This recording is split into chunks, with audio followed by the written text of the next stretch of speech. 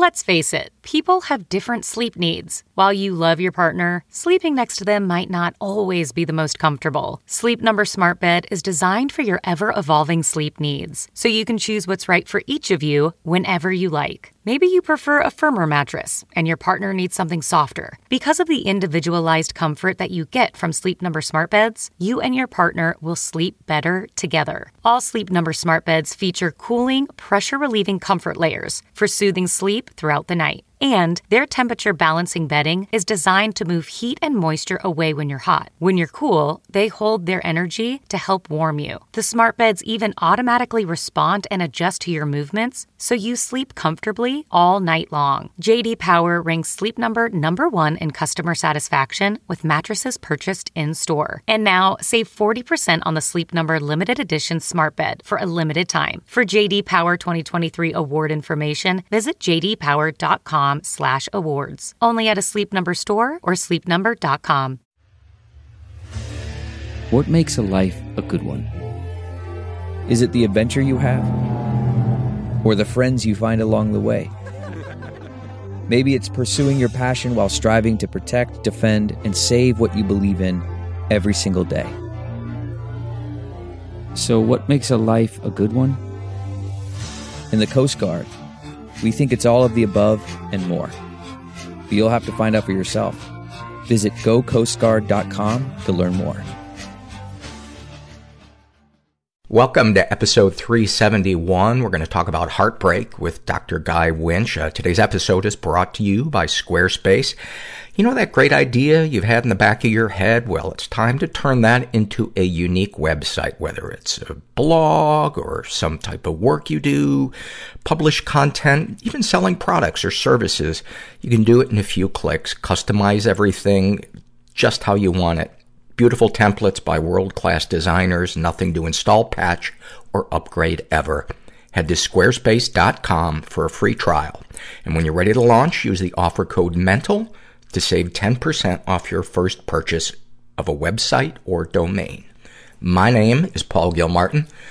The name of this here podcast is the Mental Illness Happy Hour. It's a place for honesty about all the battles that we have in our heads, from medically diagnosed conditions, past traumas, sexual dysfunction, to everyday, simple, negative thinking.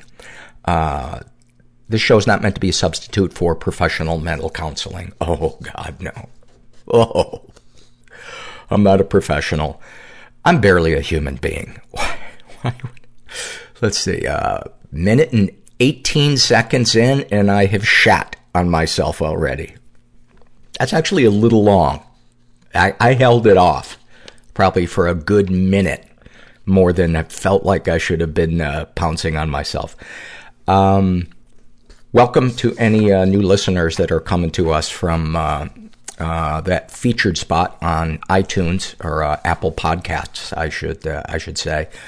What do I want to tell you?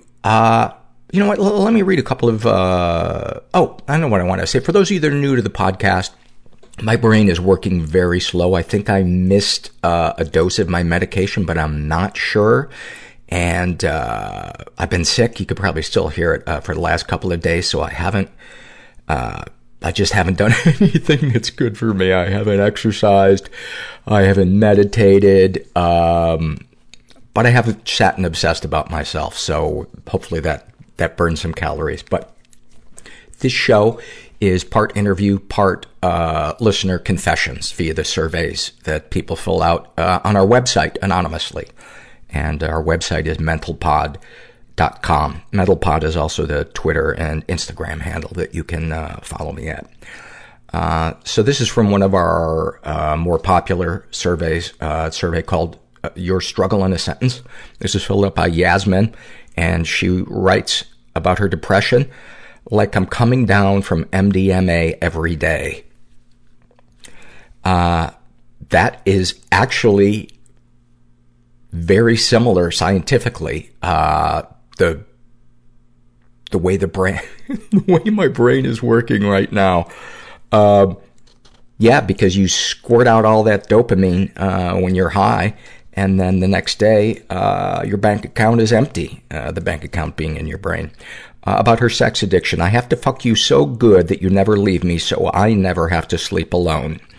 And then a snapshot from her life that highlights her issues.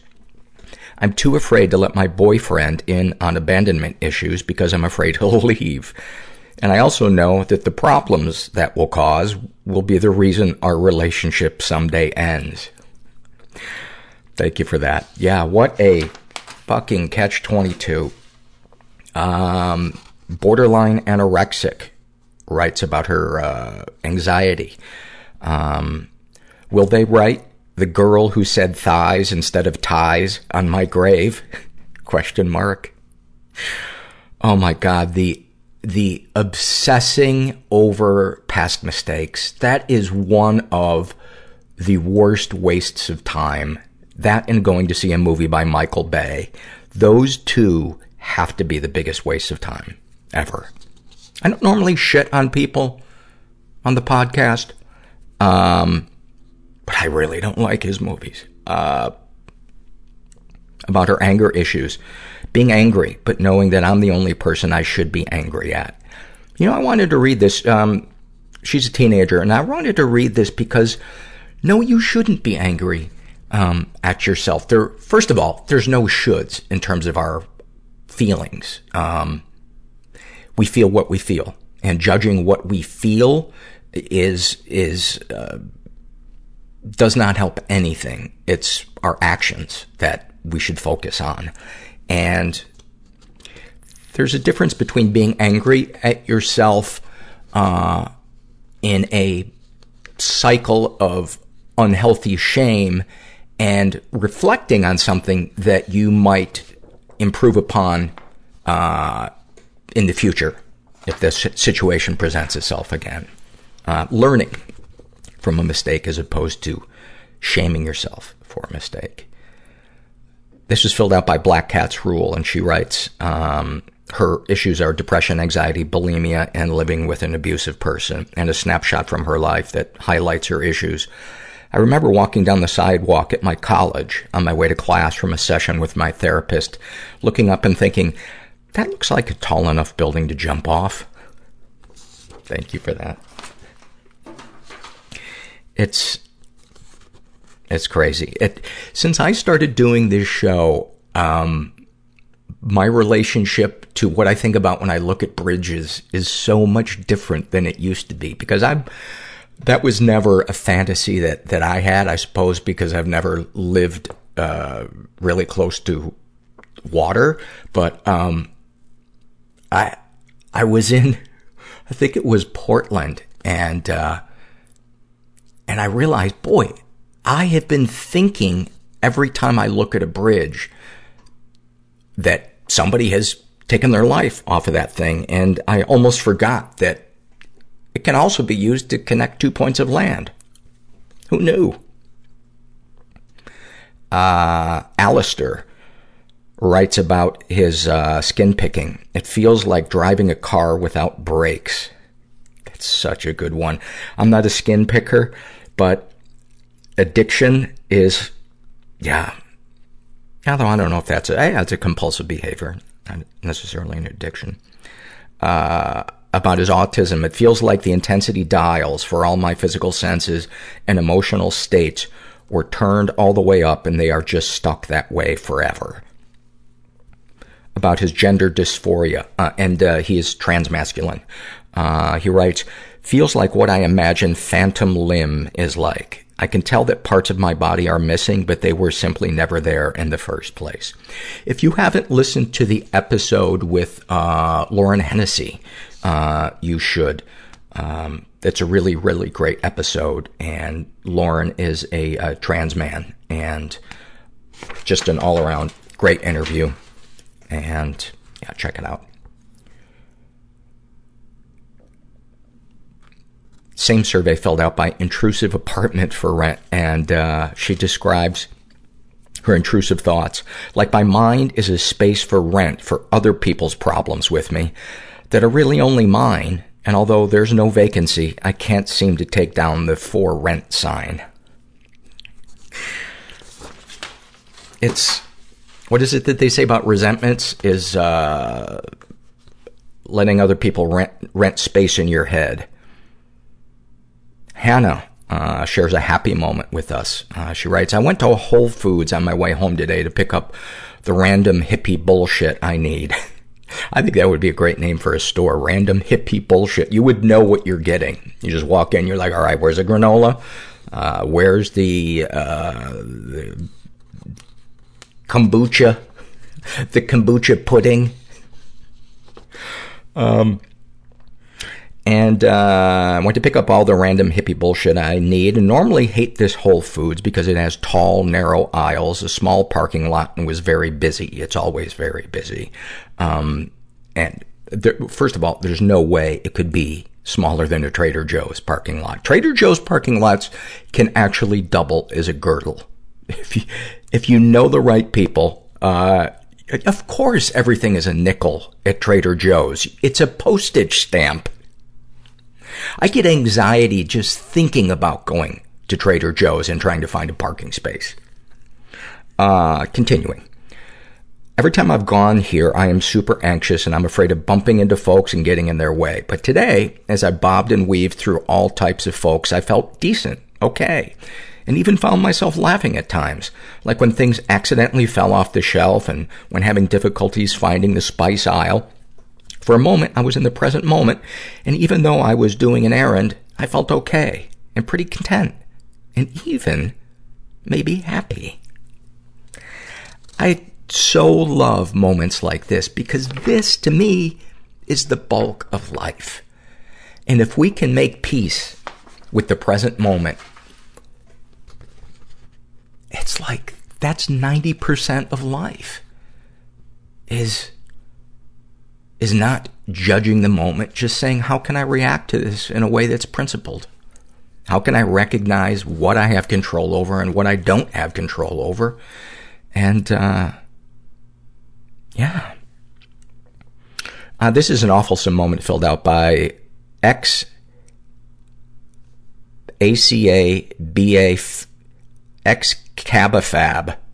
X. I don't know what the fuck that means. But I got a resentment of them already. They're already renting space in my head. They are agender. And they write, I cut my dad off a few years ago, and this past Christmas, my mother decided I needed to, quote, make it right. So she asked me to meet up and talk. I hadn't seen her in several years because they are missionaries. Anyway, we meet up at a busy Starbucks, her choice, where she grills me about my dad, and I tell her that he sexually abused me. She insisted that we do this there. So, there it is. She goes on to explain to me that the devil can insert false memories to destroy the family unit, and that she and I are in a spiritual war. She points to her chest and says, good. Then to me and says, evil. Back at herself, Jesus. To me, Satan. I look her dead in the eyes and say, everything in you, your survival, is fully invested in not believing me. I know what happened. These are not false memories. When shit hits the fan in a few decades, I hope you can look back on this and see the truth in this. But this shit right here, I am never doing this again. A woman with some sort of liberal feminist sticker on her computer lifted her Starbucks cup to me in agreement, and my mom told me I was yelling. Whoops. That is fantastic. That is fantastic. The healing that can take place when we stop rolling over because we don't want to make a stand with people that are toxic in our lives. The empowerment. I can't even imagine how fucking empowered this person felt after they walked away from that. Probably sad as well, but right on, man. Right on. And, how's this for a segue? If you want to find out how to empower yourself and do some inner work, well, then how about using one of our sponsors, BetterHelp.com? I'm a big fan of BetterHelp.com. I've been using them for 1.5 years. And I didn't know what to expect with online therapy, but I'm a total fan. I talk once a week to Donna, my therapist, and she is just a super highly qualified, experienced, wonderful woman who gets me and is compassionate and has really helped me gain a lot of insight into the things that I struggle with. So if you guys want to check out BetterHelp.com, go to BetterHelp.com/mental, complete a questionnaire, and then you'll get matched with a BetterHelp.com counselor, and you can experience a free week of counseling to see if online counseling is right for you. And you need to be over 18. And once again, that's BetterHelp.com/mental. And make sure you include the /mental so they know that you came from our show. We are also sponsored today by SeatGeek, which is a really cool app to buy tickets. And one of the things that I really like about it, I used it to buy some tickets for Paul Simon, who's coming to the Hollywood Bowl. Very excited about that. And I wasn't really sure where to sit there. And one of the things that the app has is you can filter by a bunch of different things. And I filtered by a cool thing they have, which is called seat value. I think that's the name of it. But essentially, how big of a discount you're getting on a ticket that is for sale.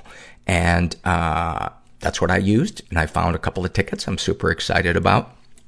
And you ought to check it out. Make SeatGeek your go-to app for finding the best deals on every type of ticket, from sports and concerts to comedy and theater. And you guys, the listeners, get $20 off your first SeatGeek purchase. Just download the SeatGeek app and enter the promo code MENTAL today. That's promo code MENTAL for $20 off your first SeatGeek purchase. All right. This is a struggle in a sentence filled out by Puke Pity. And she writes about her OCD. I'll sleep in my sister's room so I don't ruin my perfectly made bed. And then a snapshot. Her issues are depression, anxiety, alcoholism, bulimia, anorexia, and codependency, and OCD. And a snapshot from her life. She writes, I can do anything, and I'm amazing. I'm going to accomplish everything. But first, I have to wait for my sister to leave so I can puke up everything I just binged. There's a part of me inside that I don't want anyone to know about because it's weird and gross and lame and people will hate me.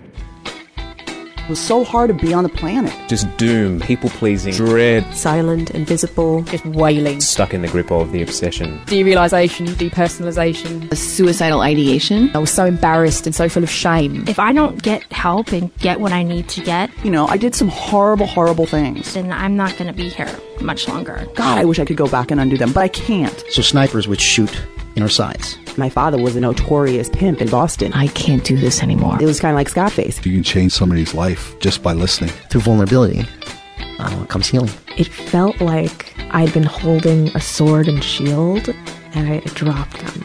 And to this day, I have never had a better night's sleep. I started crying in a job interview saying, and I was like, LA is hard, man. LA is so hard.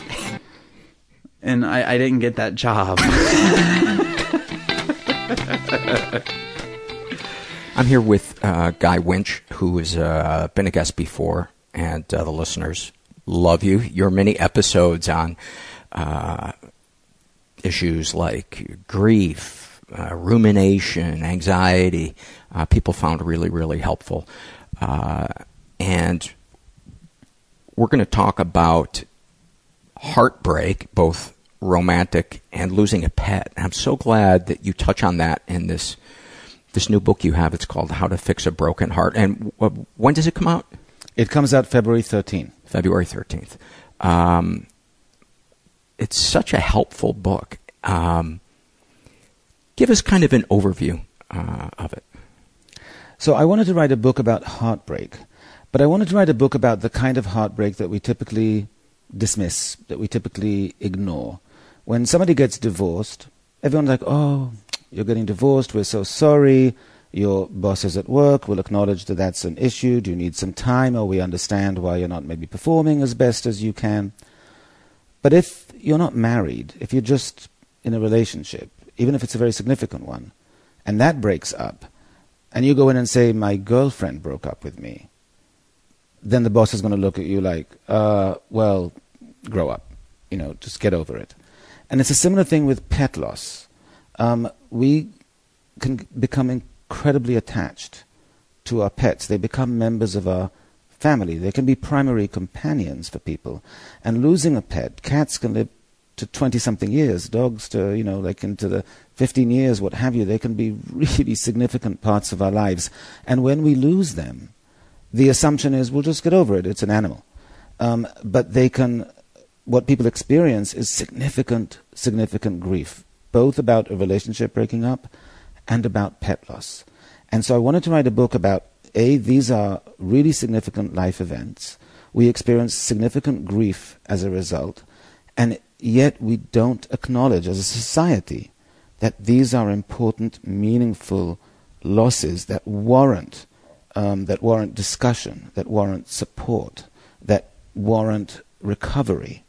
And so I wanted to write a book about, A, what the science says about these things, and B, how they impact us and what we can do about it. Let's start off by you reading the thing about Ben. So this patient I write about in the book, I call him Ben. All the names, of course, of patients, and in this case of animals, have been changed to protect the privacy of people. Ben I had met initially when he lost both his parents within a year, and he came to me to work through some of that. And this happened 7 years later. And I got an email from him. And now I'll read from the book. The email said, I need to see you again, but you're going to think it's silly because it's about Bova. Bova was his dog. I know it's ridiculous to go to therapy to talk about a dog, but he's really sick, and I need to talk about it. I know it sounds stupid, and I feel embarrassed to ask, but please let me know if it's okay to make an appointment ASAP. My heart pinched as I read Ben's words. I remembered both him and Bova well. Ben worked from home and was alone in his apartment all day, so he had decided to get a dog for companionship soon after his divorce. He adopted a rescue pup he named Bova, an adorable Labrador and Golden Retriever mix. Bova was Ben's first dog, and he was totally smitten with him from day one. He devoted hours to playing with his new puppy and training him to do simple tricks. He proudly walked him around the neighborhood, and Bova, who was a ham even by dog standards, accrued fans and admirers everywhere. Even people who knew Ben previously began referring to him as Bova's dad. When Ben's parents first got sick, Ben took Bova with him whenever he visited them. When they were hospitalized, he asked their neighbors to watch Bova while he spent hours at their bedside, just to be able to have Bova with him on the drive back and forth. Ben also received support from his boss, who was considerate and understanding. He gave Ben time off to care for his parents as their conditions worsened, and to grieve for them when they died. I would like to think therapy was the vital ingredient that helped Ben get through his parents' death, but it was not. What truly kept him going during that dark period was Bova. He sleeps with me in the bed at night, Ben told me in our first session. He sits by me when I work. Yesterday, I was watching TV and thinking about my dad, and I guess I started to cry. I didn't even notice I had tears on my cheek until Bova came over and began licking my hand. I swear he can tell when I'm sad. He's the most amazing dog. Bova was. Ben would often bring him to our sessions, where he would lie at the foot of the couch, his head resting on Ben's foot. Truly attuned to Ben's mood and emotional distress, when Ben teared up or cried, Bova would sit up and lick his hand, or rest his head on Ben's knee. The bond between them was powerful and undeniable. With Bova's health failing, I could only imagine how distraught Ben must be. I met with Ben the next day. He came alone, almost 15 years old now, Bova was deaf and almost entirely blind, and he often became anxious and restless in unfamiliar places. Since I had moved offices since I last saw Ben, he thought it best to leave Bova at home. Ben was extremely upset during our session, and I comforted him as best I could. We set up another time to meet the following week. But Bova's health deteriorated rapidly, and Ben had to take him to the vet the next day. Bova rallied at first, but then he declined again a few days later. The vet determined he required surgery. Ben had already used his personal days and most of his vacation days to care for Bova over multiple health emergencies and vet visits. He used his last vacation day to stay by Bova's side as he recovered at home after the surgery. The next morning, Bova slept into a coma. Out of both personal and vacation days, Ben called in sick to work so he could rush Bova back to the vet. His boss called him on the cell phone a few hours later after Ben didn't answer his landline. Ben admitted he was at the veterinary hospital and explained that his dog was very sick. His boss was furious. He insisted Ben get back to work immediately so he could meet an important deadline. Ben had no choice. He left Bova at the veterinary hospital and went home to finish his work. That afternoon, the vet called. Bova was failing rapidly. Ignoring the consequences of leaving his assignment incomplete, Ben rushed to his dog's side. When he arrived at the vet's, Bova was unconscious and breathing shallowly. Ben reached over and softly stroked his dog's head, tears streaking down his cheeks. And then something amazing happened, Ben told me when we met the following evening. Bova's eyes never opened when I touched him, so I put my hand near his nose so he could smell that it was me, and he licked my hand. Ben collapsed into sobs. He knew I was crying, and he licked my hand, just like he always did. He licked my hand, and then he died. Although I often feel deeply sad when working with a patient whose heart is broken, I'm rarely moved to tears. But Ben's description of Bova's last moments had me lunging for the tissue box. The enormity of Ben's loss was apparent. Bova's faithful companionship had eased Ben's loneliness after his divorce. His loyal devotion had comforted Ben when his parents died, and his playful and exuberant presence had been Ben's emotional anchor for the past 15 years. Ben's heart was absolutely shattered, but he was given no time to grieve.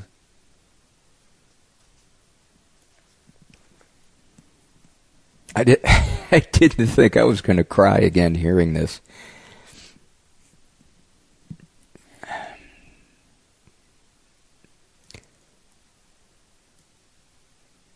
Talk some. Fill the silence for fuck's sake, Guy. Okay, I will. I'm sorry. I'm giving you a moment. But yes, I will. I know. I just read this many times. Otherwise, I would be right with you. Yes. When I wrote it, when I read it the first few times, it took me back to that moment. And when you see somebody so devastated, and when you understand the devastation, because this guy Ben, Bova was his life. He didn't have a relationship.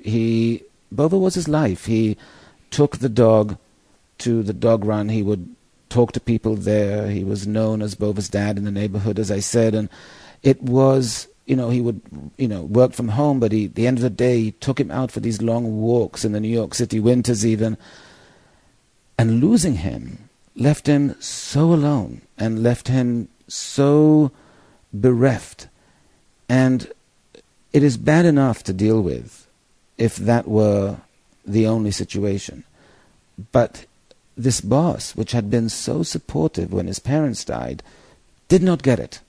And there's a line further on, when I describe this, about how he responded to him. And he was so dismissive. He literally thought Ben was being ridiculous and childish and silly and all of that. And so there was no support there. He was literally given no time to grieve. He had to go back and finish that assignment, and then he had to keep working the next day when his heart was shattered. Now, what I say about this is that you can force somebody to sit in a chair at a computer and do their work. You can't force them to function. And Ben wasn't functioning. He was heartbroken. So he was able to tap out some lines here and some things there, but there's this unreality, this unrealistic expectation we have that if we think somebody shouldn't be in pain, then they shouldn't be. And if we think they should just be able to put that aside and dismiss it, they should be able to put it aside and dismiss it. And that's just not reality. It's just absolutely unrealistic. It's false as an assumption. You might not agree that the person is broken-hearted or should be, but if they are, you have to accept that they are, and the best you can do is help them move forward as much as possible rather than penalize them for the loss that they're already suffering. And Ben was penalized. He truly almost lost his job. And I have to say, when I wrote this book, there were many, when you write a book like this as a psychologist, you want to choose a few people that I've worked with, right, that I can talk about. I've worked with many. I've been practicing for 25 years. I could choose many people who lost pets. I could choose many people who were heartbroken. I wanted to choose the ones that illustrated something that was actually really common, that when pets die, in this case when I'm talking about pets, there were very few examples in which people got the support they needed. Mm-hmm. Even the people who were, oh, I'm so sorry, after a week it's like, oh no, you should be over this now. And it's not people's experience. They don't get over it after a week. They don't get over it after a long time. And there's a way in which we, until we're in the situation, don't get it. And we need to get it, because this is profound for many, many, many people. And it was important for me to bring this story particularly because there was a comparison there between losing his two parents and losing his dog. He was more affected by the loss of the dog because his parents, as much as he loved them, lived far away. He didn't see them that often. He didn't even speak to them every day. They were not part of his daily life. He didn't wake up in the morning, look out and feel their absence. So it was hard for him when his parents died. It was fundamentally and significantly harder when Bova died. And that comparison of, yes, he mourned the dog, he grieved the dog more than his own parents, is not a testament of him being something wrong with him or being a shallow person. It's a testament to the bond that we have with these animals. And the fact that the boss was so and he was super compassionate. That's why Ben was so surprised. Like, wow, this guy was so supportive when my parents died, and he is being horrific. But there was no explaining it. This was a guy who didn't get it, and he didn't get it. He just didn't. And to me, when he wrote that email, I started with reading his email before Bova died, and he said, you're going to think it's silly. Because part of him thought it was silly. Even though he was feeling so panicked that his dog is failing, part of him thought, but this is silly. I'm an adult. This is an animal. I shouldn't have these feelings. And I don't know where we get that, but of course we should have these feelings. When somebody is so important to us and such an integral part of our daily lives, we come home, there is no human that's going to greet us with that kind of delight on a regular basis. And consistency. Yes. And we can actually leave for 10 minutes to go to the corner and come back, and it'll be the same excitement all over again. We do not get that from a human being. We form profound bonds with our pets. And yet when we lose them, there's just limited recognition of how profound that can be. Is it for everyone? No. Is it like that? But for many people, it is. So many times I read surveys where people say that the only thing keeping them alive is their pet. Yes. Yes, and for many people, look, I live in New York. It's one of those big cities where you can get very, very lost. And over the years, I've had many patients who were extraordinarily lonely. They just didn't have a close cadre of friends for all kinds of different reasons. They just weren't that connected to a lot of people. But they had animals that they considered family. They considered family in that even their friends would bring the animals Christmas presents, because why would you not bring that member of the family a Christmas present? And you can, and sometimes this animal was 90% of their social interaction, 90% of the source of emotional support and love and affection and companionship.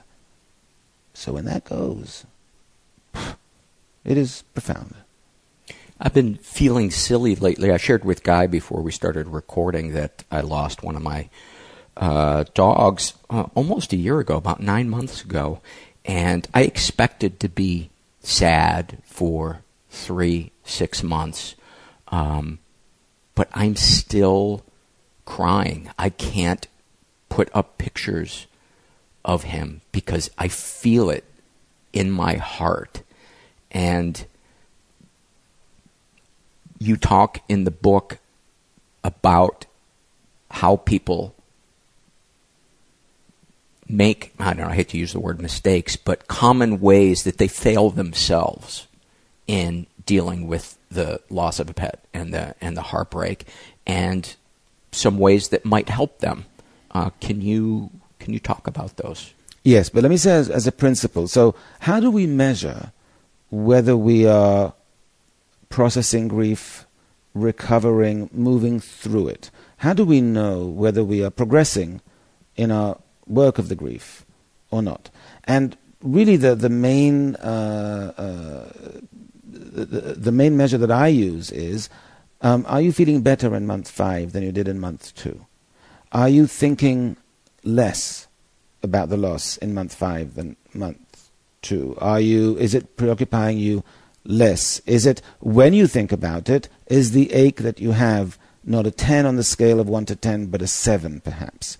And when grief work happens correctly, there should be a gradual diminishing of the emotional pain, of intrusive thoughts, of the crying episodes, of how much it preoccupies you, of how much it impairs your functioning. All those things should be gradually getting better.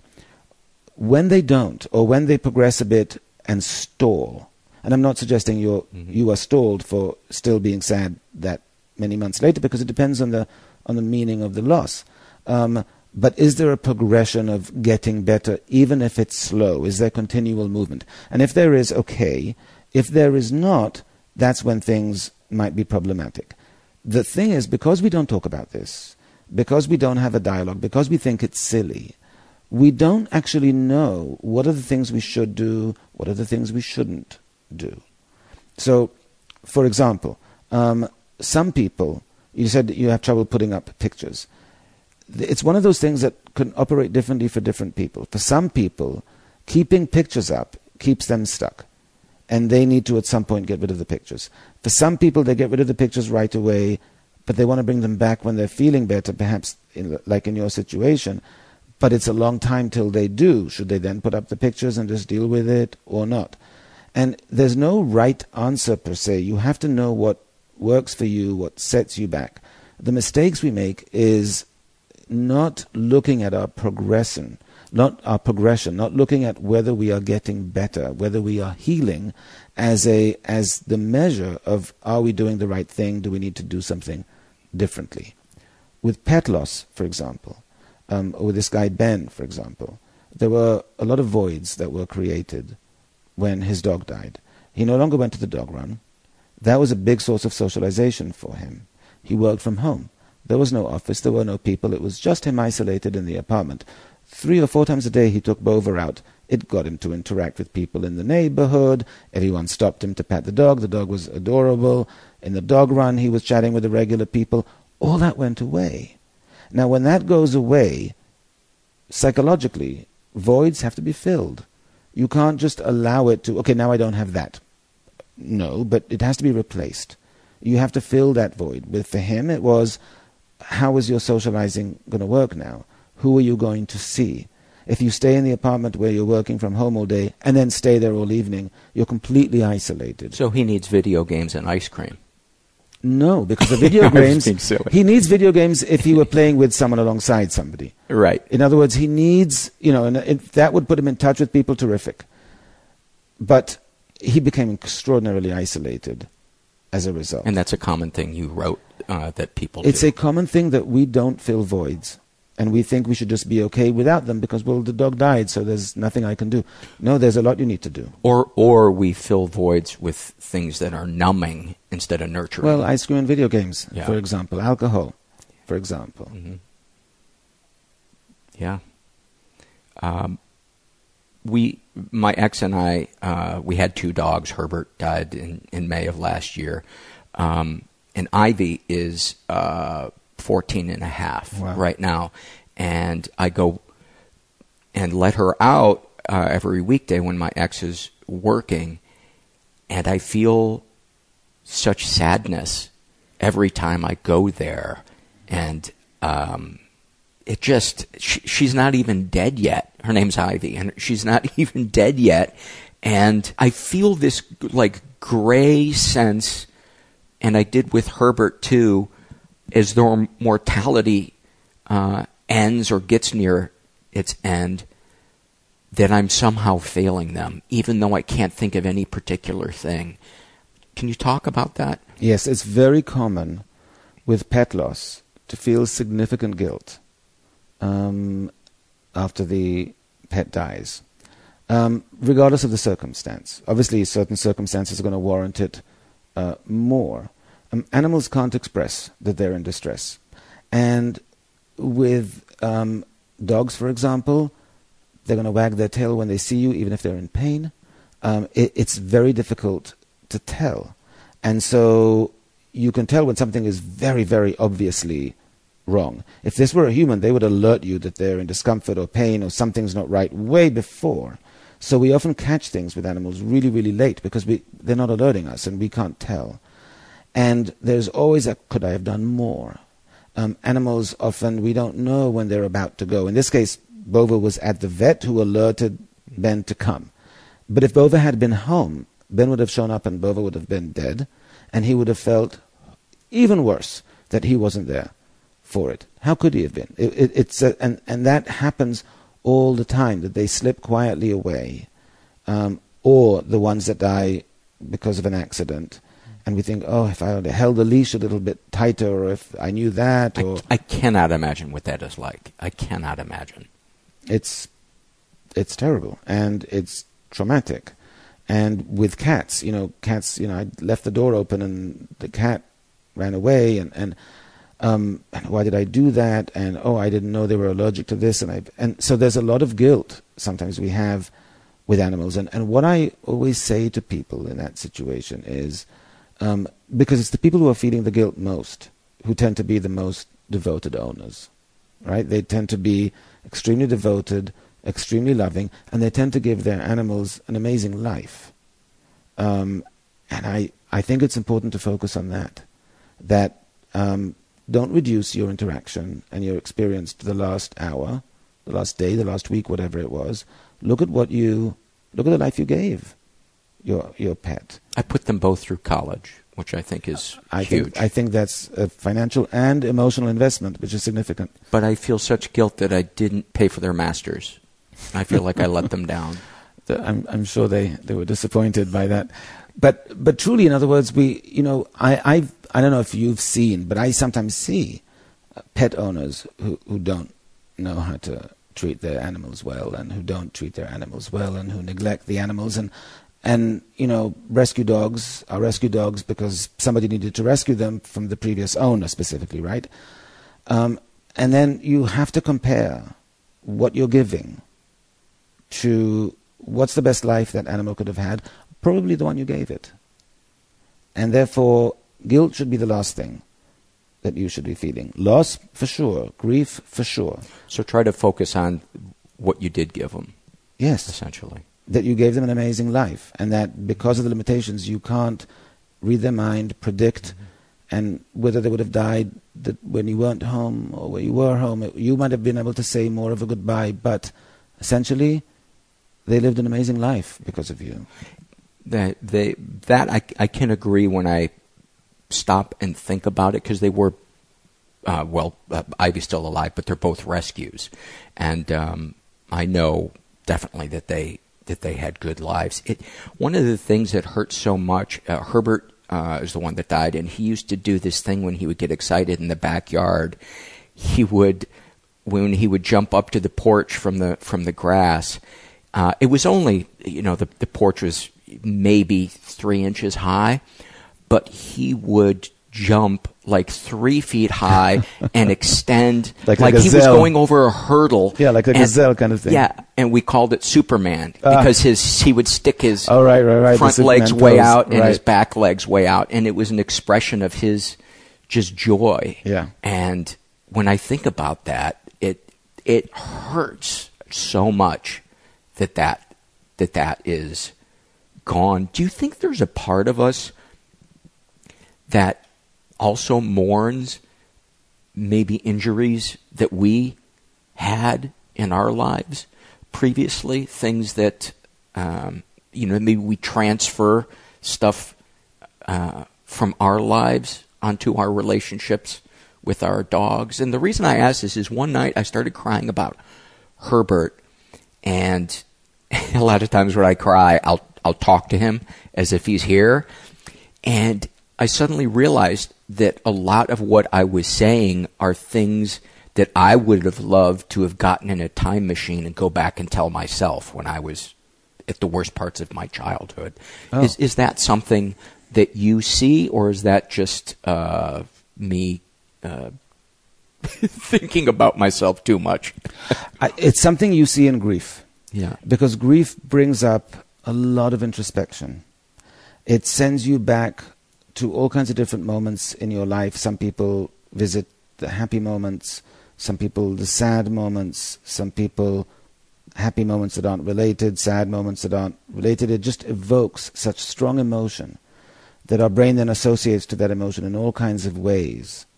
And it then always comes back to the present loss, which is the grief work about the pet in this case. So it just, grief in general does that. It evokes a lot. But let's just look at Herbert, for example. So 15 he was. How old was he? 14. 14. 13, 14. 13, 14. So you had him for many, many years.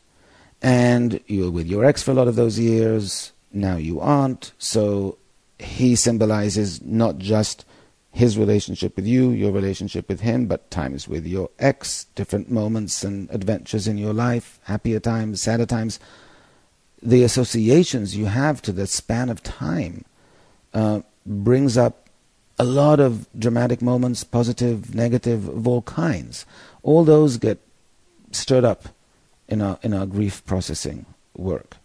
And that's, in part, why we have to take this so seriously, because it's not just about the dog dying or the cat dying or the horse dying. It's about everything they symbolized, everything that we were associating with them, everything that we tended to, those periods in our life, those chapters that now close, and we started a new one or we haven't, but that one is closed, and we have to mourn the ending of that period. And sometimes that period isn't associated with the negative, with a sad period, but it's still an ending of something that we mourn. So it evokes a lot. One of the things that I struggled with, particularly in the beginning when I split with my ex, was the inability to let them know why I'm not there. I know. And that's with dogs and toddlers, essentially. I mean, because even 3-year-olds can have some comprehension about, daddy's going away, but he loves you, but he'll only be back on weekends. Dogs don't understand that. The one thing I can tell you to comfort you is that dogs' attention span is very, very limited. So they are not very reflective animals, neither are cats. They are unlikely to sit around going, I haven't seen him for a while. I wonder what's going on. What's not in front of them, they're not really thinking about all that much. However, when you walk in, they will be thrilled to see you.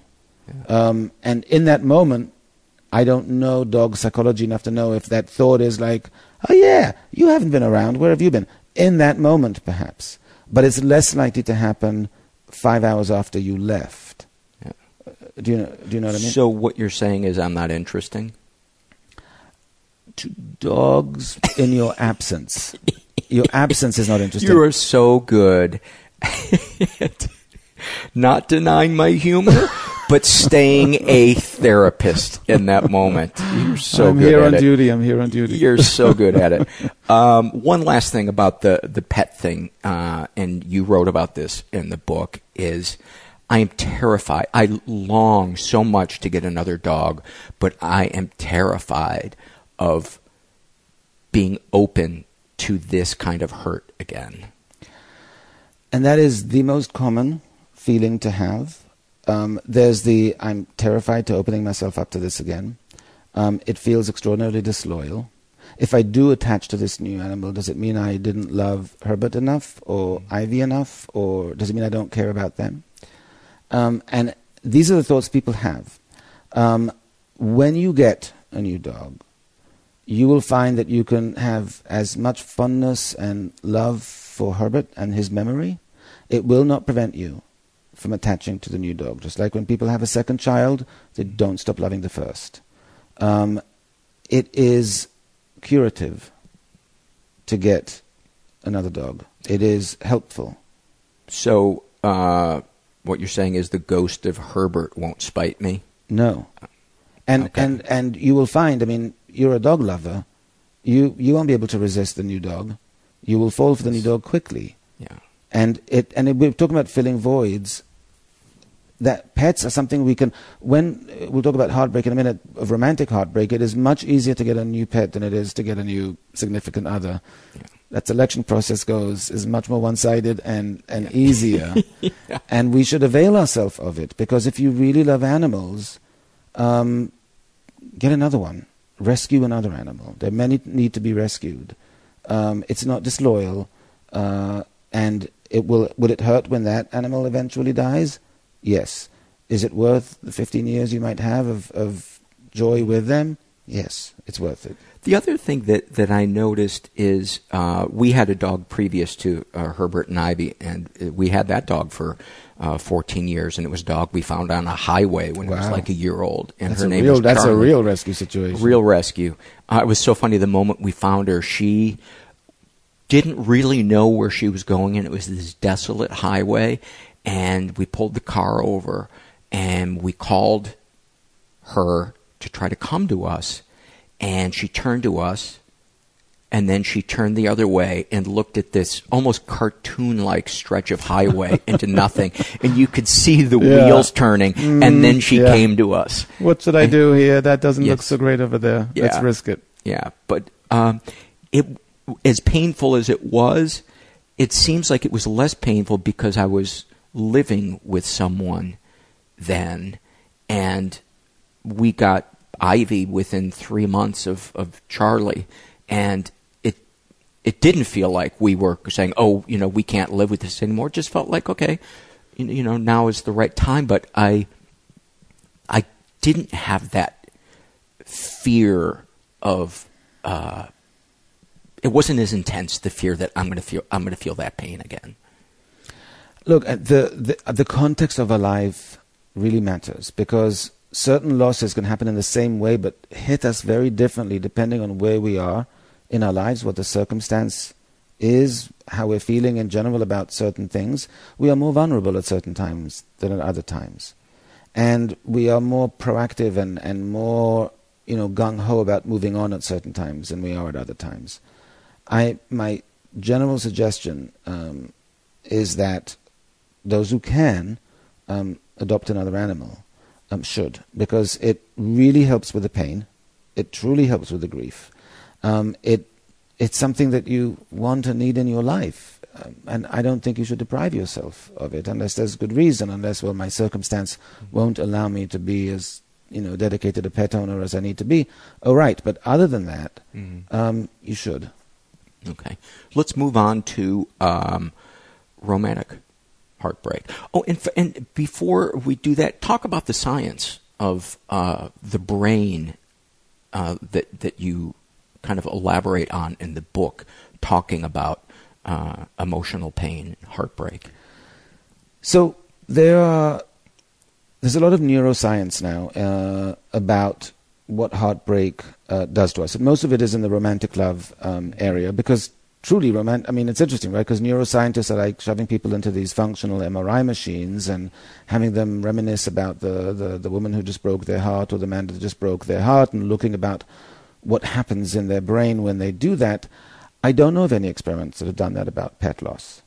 But to me, that's just and maybe there are, maybe I'm not informed of every journal out there, but to me, that's just another way in which we diminish the importance of the attachments that we have to pets, and we should not. I have never cried for a person 1/1000th of the way I have cried for Herbert, including my father. Right. Yeah. Well, see, that's another good example. And we're all like that, except we don't talk about it. So we just sit there with those feelings, think, well, that's an aberration on my part. But it's not. That's the whole point. But we need to make that more of a public discussion. We need to bring this out into the open about something we don't feel silly or shameful or embarrassed. But no, these are natural responses. Because they are. They're truly, the grief that happens, whether we consider it legitimate or not, it's going on. So... So the neuroscience about heartbreak shows the mechanism to get activated in the brain. The number one thing that is relevant here is that the emotional pain that can be caused by grief, for example, is profound, and it mimics physical pain. In certain ways. I wrote about that in my last book as well, Emotional First Aid. In terms of the brain? In terms of the brain. That the very similar structures get activated when we're experiencing emotional pain as when we experience physical pain. And we respond in very, very similar ways. When somebody smacks into us and bumps us and it really hurts, we don't turn to them and go, ouch. We turn to them and go, what the hell? And we get really angry, and that's the response we get from heartbreak as well, when it's romantic heartbreak, not when the dog dies. We don't get angry at the dog, but with romantic heartbreak, we get really distraught but angry, and there's a lot that gets activated. With romantic heartbreak, the thing that's most interesting, to me at least in terms of the studies that I was reading, is that there is a huge overlap in what happens in our brain when love is withdrawn and what happens in our brain when substances like cocaine and opioids are withdrawn. We begin to behave like addicts in withdrawal. Except we're not aware that that's what's going on. All we're aware of is an incredible compulsion to go over every text message, to reach out. Want to know why. To want to know why and come up with all these different theories about See what they're why. up to on Facebook. On Facebook, on Instagram, on YouTube, we will stalk them in every possible way. We become obsessed. We become compulsive. We can think of nothing else. And if they make the mistake of actually responding to one of our 500 texts that we're sending them, then the sense of joy and relief we get, is significant, and then we keep reaching out, and we keep trying, and we keep, hoping. It's insatiable. It's insatiable in the same way that when you're withdrawing from opioids or cocaine or, let's say, opioids, because that's a more significant withdrawal, there is nothing else that matters to you. You need to get a fix. That is the one priority you have in life. And until you do, everything doesn't matter. And that's how we feel when we're heartbroken. So that is profound. Because when we see an addict with, obviously, needle marks on their arm, walking around in a daze and obsessed with something, addict. We're like that when we're heartbroken. And we don't recognize it. We don't recognize in ourselves that that's what's going on. So we rationalize it.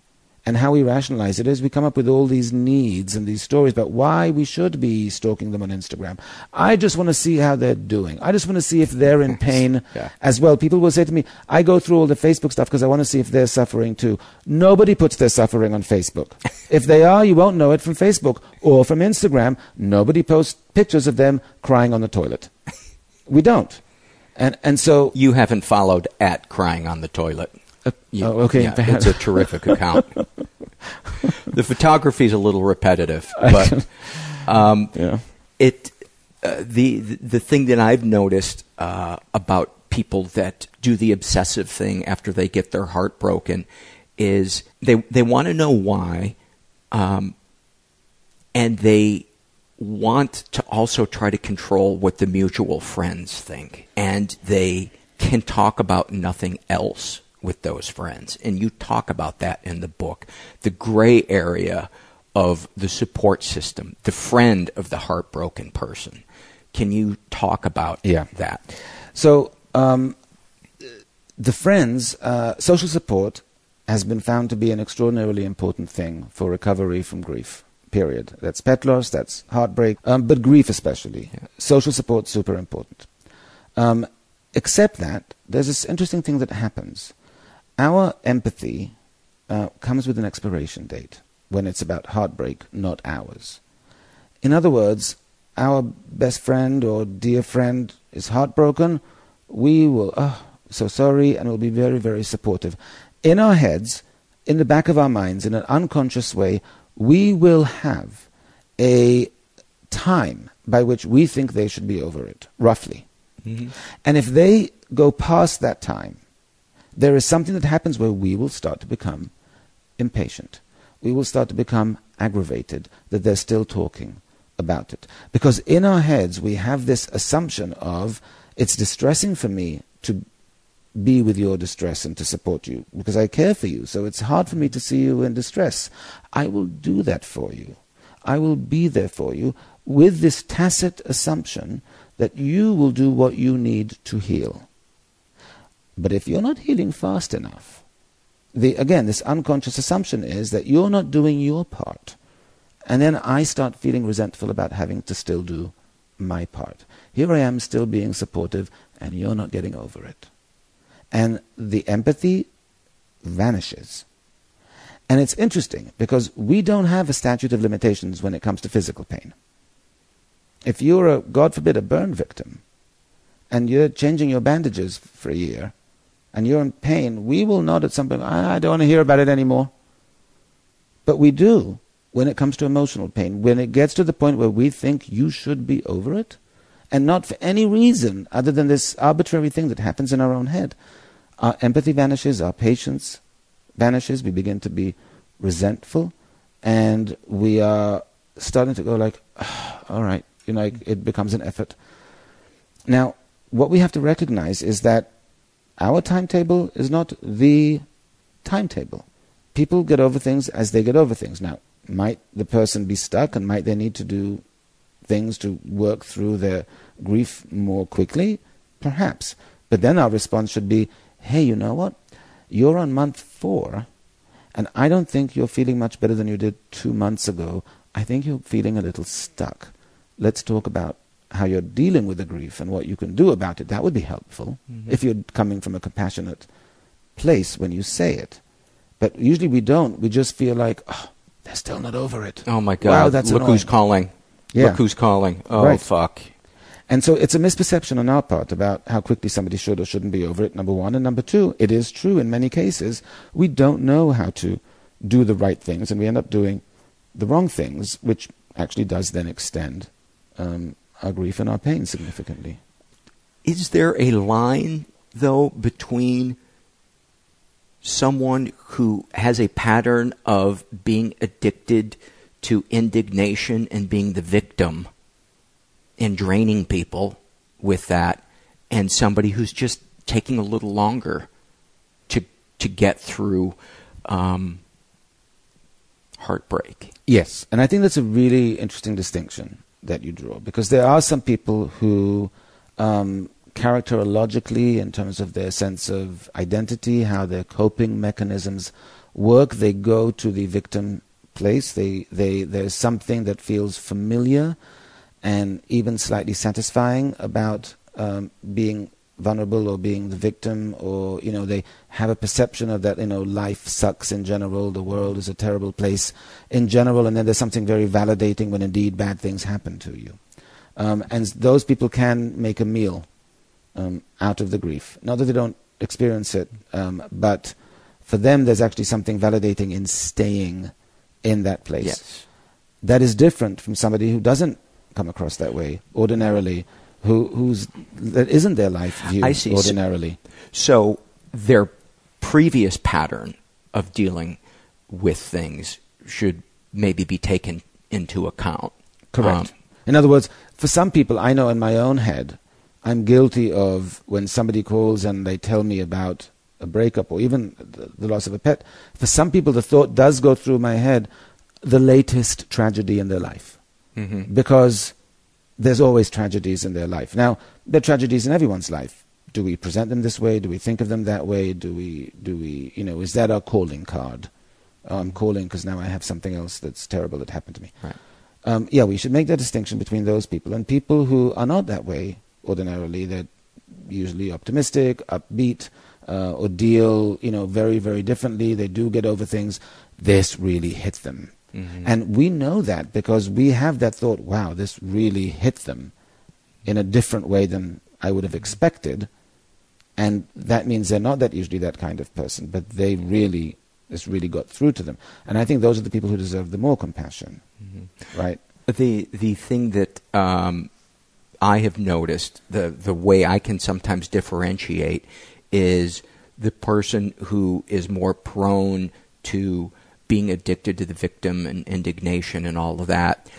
Generally, your interactions with them or my interactions with them is it's almost always about them. Mm-hmm. There's almost never an interest in your life, right? And in really listening. Right. When they're listening, it's just very, oh yeah, well that sounds great. Now back to me. Mm-hmm. Right. Look, there are those people in my first book, The Squeaky Wheel. It's about the psychology of complaining. I have a whole chapter about chronic complainers, and in essence, it's that, right? It's people whose victimhood is their primary sense of identity. Mm-hmm. It's how they present. If they present a story of woe to you, that you can actually say, "Oh, but actually, I have advice. I have something that you can do that will help." That they almost get annoyed. Yes. But don't take away my tragedy. I'm planning to be dining on that for a while now. Don't tell me I can't. It's a very, very different vibe, and it is usually very, very focused on them because they truly feel their life is more tragic than yours. So you don't have the right to complain. Things go much better for you. And as evidenced by the fact that you don't complain as much as they do. So you must have a better life. So it should be more about them. There's all these justifications people have. And there's such a gray area, too, which makes it so challenging sometimes to know how to honor what it is that you're feeling and not tell yourself you're a terrible person for feeling resentment at this person, but also wanting to give that person compassion without trying to fix them, to just listen. One of the things I read so often with people who survive sexual trauma is they're traumatized again by opening up about it to somebody who dismisses it or tries to fix them and doesn't really just listen and, to use the psychology term, hold space for them. Look, I think in general, when we're looking for social support, we have to be extremely judicious about the choices we're making because people have different capacities to listen, different capacities in terms of how validating they can be and how, people can have empathy, but if you don't know how to verbalize the empathy, I don't know that you have it. You might be sitting there feeling so much for me, but if you don't know the words to use and all you're saying is, wow, bummer, I'm not getting that. So it's not about just go talk to people. Like, who are the people that will really get it? Who are the people that can really listen well? We should always ask ourselves that question. Who are the people that it would be too burdensome because of what's going on in their own life? So even though I'm or sure they're not emotionally adept, all of that. So, if you're going looking for empathy, or looking for emotional validation, think about whether the person has it to offer. Yeah.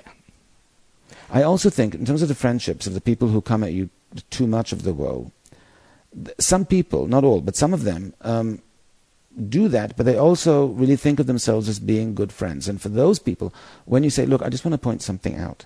I said a few minutes ago that I was upset about blah, blah, blah. And you kind of dismissed it. And now we're back to talking about you. And I want to feel that it can be about me as well. Mm-hmm. And some of them will look at you and get horribly defensive and insulted that you would even suggest that they weren't interested in you. And some of them would go, oh, you know what, I'm sorry, you're right. And because even though they are really interested in talking about them, they're also interested in being a good friend. So put it out there at least once. Yes. See what you get. I've done it 3 times, and it has gone well every time. Oh, they've wonderful. thanked me for bringing it to their attention. And more importantly, now I don't feel dread and resentment when I see their number. But you have to be brave to do that because it's it can feel very uncomfortable to do that, to say to someone, hey, be a better friend. I think it's so important. It's really important. And what I tried to do was I tried to remember to just talk about it from the point of my feelings. Yes. Instead of saying, this is a fact that you do this, I just said, I sometimes start to feel resentful when we have conversations because I feel like I'm an audience member and I care about you and I don't want to feel resentful. I don't want to keep stuff hidden away, and I feel like, as difficult as it is to say, it's important for me to let you know what I'm experiencing. Right. And then there was one person who I said, we've been talking for 45 minutes, and you have talked for 44 minutes and 30 seconds. And he had no idea. And he said, wow, I'm so sorry. Thank you for saying that. So you know what's interesting? I sometimes will sit in a session with a couple. Let's say a first session. And in a first session, I want to hear from each of them. And one of them will give me a 3-minute intro, and the other will go on for 12 minutes. And I'll stop them at some point. I'll say, I'm going to stop you because is this typical that you will speak for 3 minutes and you will speak for longer? And the person who spoke for 3 minutes will look at me and nod and go like, oh yeah, that happens all the time. And the other person will look at me and goes, we spoke for the same amount of time. Yes. And because I have a clock, I will literally say 3 minutes, 12, and I had to stop you. And they're like, I don't think so. And I'm like, no, I'm telling you the time. So then what if that is the case? And they're literally blown away because they had no idea. No idea. It's why I will not go to a support meeting that doesn't have a timer. I just won't. It's too...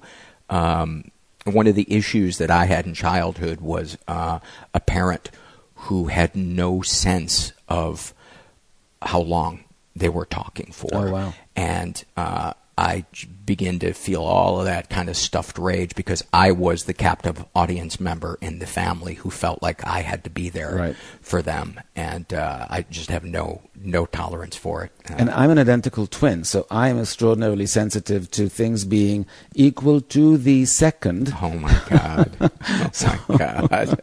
I'm hyper-aware. Yeah.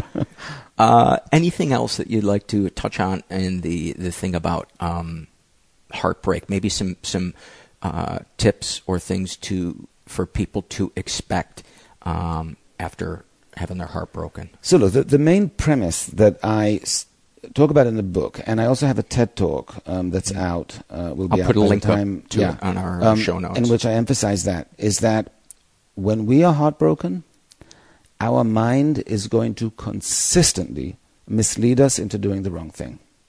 We literally cannot trust our instincts because they're going to be all wrong. Here's an example. Our mind is going to inundate us with memories of how amazing the person was that we're no longer with. We're going to have images in our head of all the times we were laughing and making love and enjoying each other's company. Our mind will create an extraordinarily idealized version of them and of the relationship. And all that will do is make our loss feel significantly more profound. It will make the heartbreak much greater, and it will make our recovery much more complicated. And our mind will do that. And we'll keep thinking that they're the only one. I'll never find somebody as great as them. The relationship was terrific. Now, what's useful for me as a therapist is, and I say this in the book, few people come to talk about heartbreak. Usually, we're talking about other things. Heartbreak happens along the way. And so I actually know that the relationship wasn't perfect. I can actually say to them, oh, that's interesting. There was the time they made you sob like crazy and such. And there were all the times you sat here and said, we're so incompatible, I don't know what we're doing together. There was a time you lamented all the friends you can't see because they don't get along with them, etc., etc., etc. So your mind is going to inundate you with images of perfection. You can't stop your mind from doing that. What you can do, and what you need to do, is to introduce the other images, the images of their imperfections, all the ways they were wrong for you, and all of that to balance out the picture. I have had a conversation with somebody who was heartbroken where I had to remind them that multiple times they said to me, she is the most evil person in the world. Yes. I mean, that speaks to how illogical sometimes it can be, or complicated. But think of the heroin, right? So think of the heroin, of the opioids, and people know, oh, this substance is ruining my life, literally ruining my life, and is the only thing I want. It comes from that. Yeah. And so, but with heroin, you can't balance out something psychologically. You can with heartbreak. Mm-hmm. So you have to be aware of all the ways your mind is setting you up to do the wrong thing, to feel the wrong thing, and you have to actively take steps to balance that out. And that's the thing about heartbreak. We don't know to do these things. We just go on autopilot and assume, oh, it'll get better. It won't, unless it might over time, but longer time than it would. Especially if you're isolating. Especially if you're isolating, but especially also if you're just indulging the whims that you have of, oh, it's 3 a.m. I know I can't sleep, so surely going on Instagram and checking up on what my ex is doing will be the thing that'll help me fall asleep. No, it won't. And it won't help you in general. I actually wrote an app. It's a free app. It's on my website. It's called Dr. Heartbreak. It's for younger people, but some less younger people can enjoy it as well. But one of the things in the app is the idealizing, about how to counter these idealizing thoughts and remind yourself of all the ways this person was wrong for you, reminding yourself of all the ways they actually made you unhappy, not to vilify them, just to balance out that picture. Yeah. Anything you'd like to share in closing? I don't know why I got all formal there for a second. As we approach this closing ceremonies, Dr. Guy Winch. I will say one thing. People who are heartbroken are in extraordinary pain. And when we are in extraordinary pain, it is very difficult to conceive that we can do something that will expedite it, because it just hurts so much. What is there that will bring the person back, that will bring the animal back? There are steps we can and should take to make that pain stay for a briefer amount of time, to move forward, to recover more quickly and more completely. And if there are tools, you need to use them. So inform yourself of what they are, and don't just accept pain as, well, time heals all. It's a very passive approach. Mm-hmm. Time heals all. Time does. Let's add some other ingredients to that mix and make it work more expeditiously and more effectively. And that's my point about psychology in general. We need to be much more active in our management of our emotional lives, rather than just accepting whatever our brain and our mind throws at us to do. Yeah. And if we are more active and more proactive, and if we intervene in our emotional lives to do the things that we know are correct and best for us, we will have better emotional lives. We'll be happier and more productive and have better lives for it. Love it, love it. And something I would add for the somebody who's supporting somebody who's heartbroken is have compassion for others, but not at the expense of compassion for yourself. Yes. DrGuyWinch.com, is that it? Just Guy Winch. Just GuyWinch.com, and we'll put all the links up to your stuff. But thank you again so much for coming by, and it's great to see you again. It's great to see you again, and thank you to your listeners, who I really think are wonderful. They are.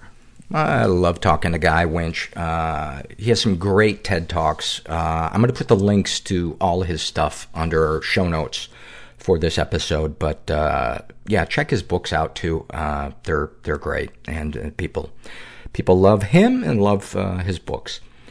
As I mentioned, today's episode is sponsored by Squarespace.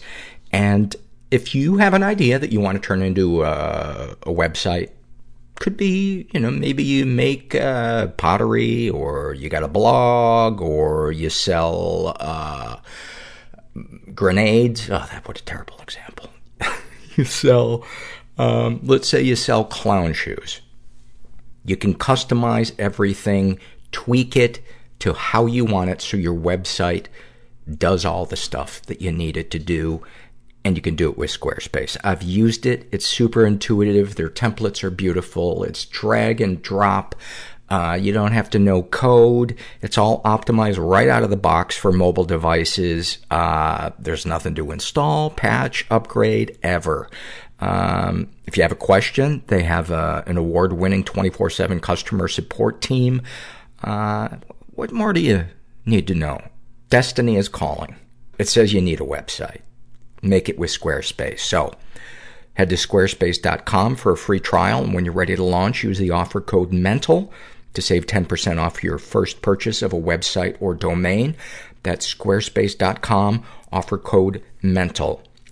And I'll put a link up to the Squarespace site that I created with pictures of dogs that I obsessively took for about a year at dog parks. And also there's some music that snippets of music that I write and perform. Just made myself nauseous promoting myself. So go check that out. Let's get to some surveys. This is a struggle in a sentence survey filled out by Mackenzie, and she writes about her depression. Honestly, I'm only here because I don't want my dog to be confused and hurt that I never came back for him. Yeah, as I mentioned in the interview with Guy, this is, we see this a lot. About her eating disorder not otherwise specified. I don't fit bulimia. I don't fit anorexia. I am a mix, but nobody thinks to ask you how you are when you don't have a well-known eating disorder. And then a snapshot from her life. Aren't you hungry? 45 minutes later. Do you really need to have seconds? Thank you for sharing that, Mackenzie. Hang in there, man. You're a teenager. You are about to, if you choose to, fly the coop. So, hang in there. This is a happy moment filled out by, it starts with an O and ends with a D. In the middle, look for a C. And she writes, every time I step on a crack on the sidewalk, I have my own little victory party. That's awesome. I wonder how you got, if you did that yourself, if you decided to do that, or if you did exposure therapy with a therapist. I'd be interested to know that. This is an awfulsome moment filled out by that psycho girl. And not many guys filled out the surveys this week. Fellas, where are you? Where are you? This is an awfulsome moment, as I said, filled out by that psycho girl. And she writes, I recently had to fight with myself over killing myself or not. I locked myself in my room with my roommates downstairs with 3 bottles of pills in my hand. I was there for 12 hours. Eventually, I decided to try and call the suicide hotline for my area because the suicidal thoughts weren't getting any better. I picked up the phone and dialed, waited, then heard an automated voice on the other end telling me that there were 5 people in front of me and there was a waiting time. I don't know why, but I started laughing uncontrollably. It was then that I realized I'm not alone. That might be one of the most touching, awfulsome moments I think we've read in a while. And it's so, I don't know. That one just really moved me. Thank you for that. Thank you for that. You know what it is I like about that? Is you are a seeker. And I love seekers. There was a part of your heart, it seems like, that was open for finding a glimmer of positivity. And in that moment, in your darkest fucking moment, is when you reached out and you grabbed that. And those are the kind of people that I really, really love. The survivors, you know? This is a Shame and Secrets survey. And I mentioned a lot that every week, I go through about 10 Shame and Secrets surveys, and I pick a couple to read. And there's almost always some type of little theme that reveals itself in just those 10 surveys. Often that were taken in the span of 2 days by different people. And the one from this grouping of 10 is, women who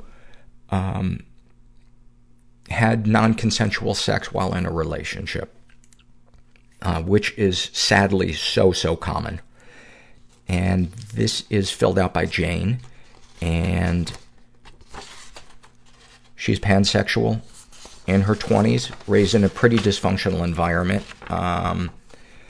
was the victim of sexual abuse and never reported it. I grew up in an abstinence-only culture, and so the only sexual encounters I've had have been with my rapist, who was also my husband. The first time I had sex, I can't remember it outside of an out-of-body experience, yelling no over and over, and crying, wondering why someone I just married was hurting me so much. I wanted so much to tell someone, to have them tell me this wasn't okay. But we moved afterwards to a different country, and that's where it just got so much worse. I would wake up with him inside of me, and I just feel so dirty about it. Like I've been divorced and away from him for 4 years, and I still want to die and take off my skin and throw up, and I'm just so mad. The worst part of it is that I now can't get turned on without rape, fantasy, erotica, or porn, and I feel like maybe then I deserved it because this is what I wanted. No, that is... First of all, that's a really common fantasy, and it has nothing to do with whether or not that person wants that in real life. In fact, a lot of people who study the link between trauma and sexuality will say that there is, and I'm paraphrasing, and this is something I've discovered because I've read over 10,000 of these shame and secret surveys, many of which, the majority of which, involve people talking about their sexual fantasies, and also elaborating on traumas that they've had in childhood or adolescence. And there is a link between, for many people, things that make us anxious and the things that turn us on. And it almost seems like it's our body's way of trying to control that thing that makes us anxious or soothe us. So, no, this is a real thing, and this is no bearing on your morality or, who you are sexually, all of that. So stop judging yourself. You, more than anything right now, you need self-compassion. It's time to be nice to yourself. She's been physically and emotionally abused by her husband and her parents, who have both been victims of emotional and sexual abuse that they never got treatment for, and also a few friends. I mostly feel like I don't know who I am outside of that abuse. Like, how do I categorize who I am if the way I react to shit is based on abuse? Well, my thought is take advantage of the fact that you are identifying with this abuse and go to a support group so that you can connect to other people. And then you, I think, will begin to experience a side of having experienced that is beautiful. So it's not only the bad side of trauma. I hope that makes sense. Any positive experiences with the abusers? God, that's the worst part of it all, especially with my husband. I was so young when we got together. Well, 18, but it feels young. And he was older, and I thought he was so charming and just like Mr. Darcy. And even now I hate him so much, but the only romantic experience I have ever had was with him. And it feels like, how can you still like someone who hurts you so much? Darkest thoughts. When I'm with people, sometimes I can't help but think about hurting them, like really badly. About how easy it would be to push them out of a window, or how they would never expect it for me to just stab them. Or if not physically hurt them, I spend so much time constructing a script of what could hurt people the most, what I could say that would hit someone just right for them to crumble. Sometimes I want to walk home when it's dark in fucked up places because I really want to be touched by someone else. And that maybe if I'm hurt again, I'll be able to have something that people would believe to point to. That is heartbreaking that you have not experienced the comfort of somebody that believes you. You so deserve that. And I can tell you, every person, if I may speak for them, listening to this right now, believes you. And sending you some love. Darkest secrets. I send audio messages to doms online telling them to hurt me, even though after each time I do it, I have a panic attack and can't breathe, but I still do it. When I was in 5th grade, 9 years old, and my brother was 4, I had him undress in front of my friends so we could see what a penis looks like. I forgot this happened until about a year ago, and I haven't ever brought it up to him because I'm so afraid of the harm I would cause him by reminding him, and also I'm disgusted at myself for doing such a horrible thing. Let me just remind you that you were a child, and this is a time for you to be compassionate to yourself. But maybe bring it up with him. I'm not a therapist, but I can't imagine how it could hurt. To me, if he's experiencing pain, around it, what would hurt would be him bringing it up to you and you minimizing it or denying his experience or anything else. So, I don't know, just my thoughts. Even though my husband used to beat me only a couple of times, boy, look at that phrase, only a couple of times. It's amazing. It's amazing what we tell ourselves to minimize our pain.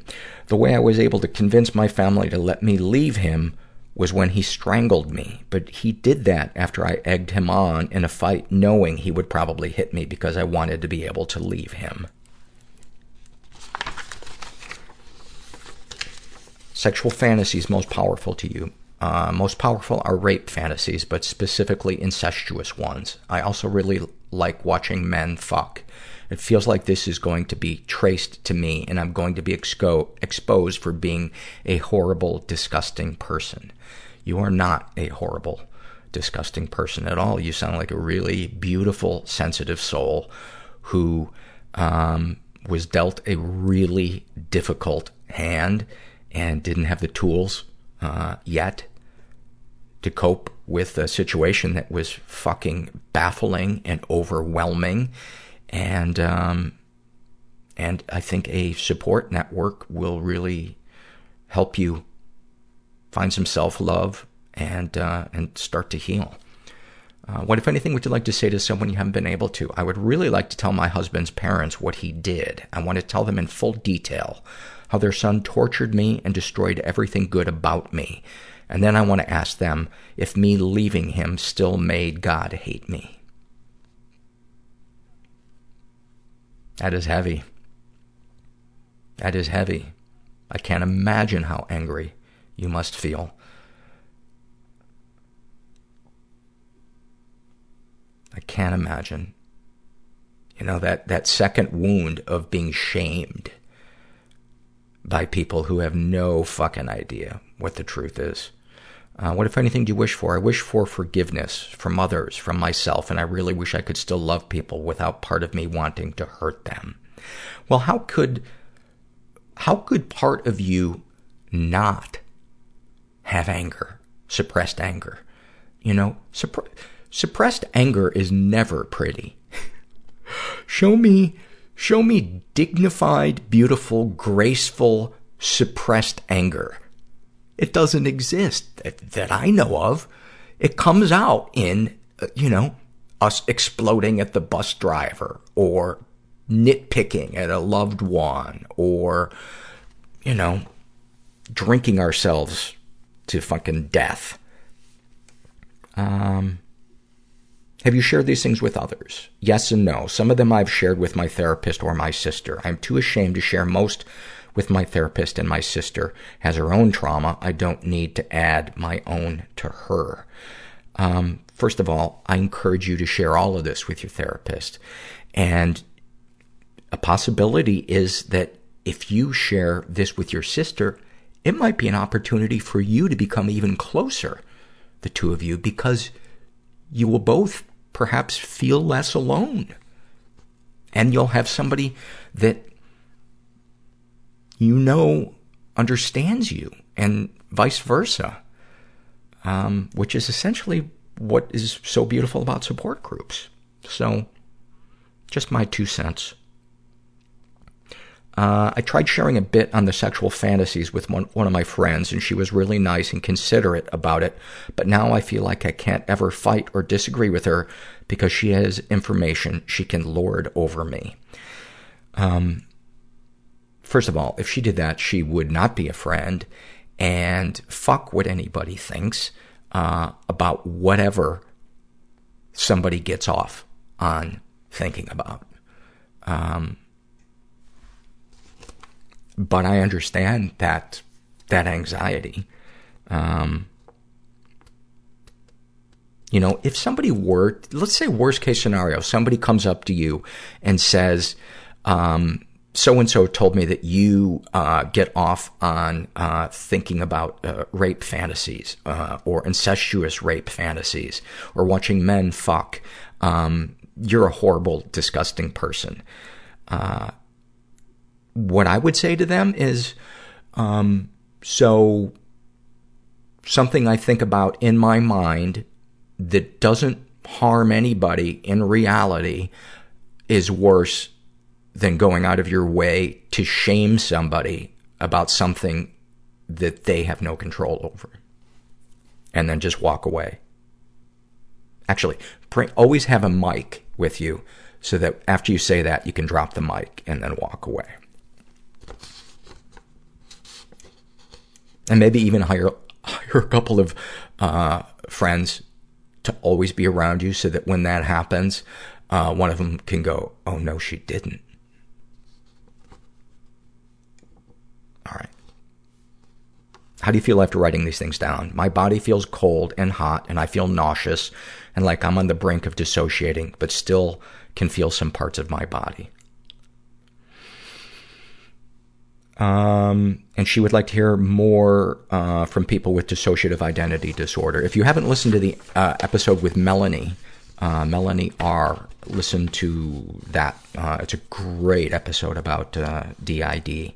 But Jane, I just want to thank you for your survey. It's really moving, and you really poured your heart out, and you are clearly a sensitive soul, and you deserve love and to feel safe in the world.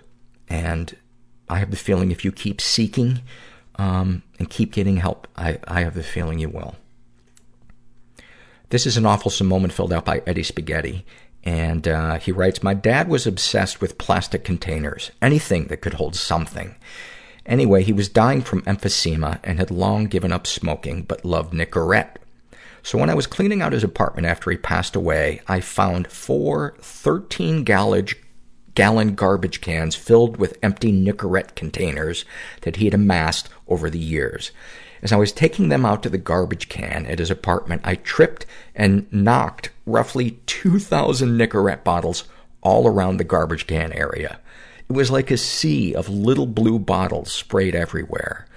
I was exhausted and emotional as it was, but there was something about the way the sunset shimmered across the sea of blue bottles that left me in hysterics for about 10 minutes. Thank you for that, Eddie. I love moments like that when the anger just turns into ridiculous laughter. That is just like a gift from the universe in those moments. And what a picture you paint too. A sea of shimmering blue Nicorette bottles. Oh my God. And what if each one had a tiny little SOS message from a smoker trapped on a desert island? Bring me a lighter. That's what they all said. Send help and a lighter.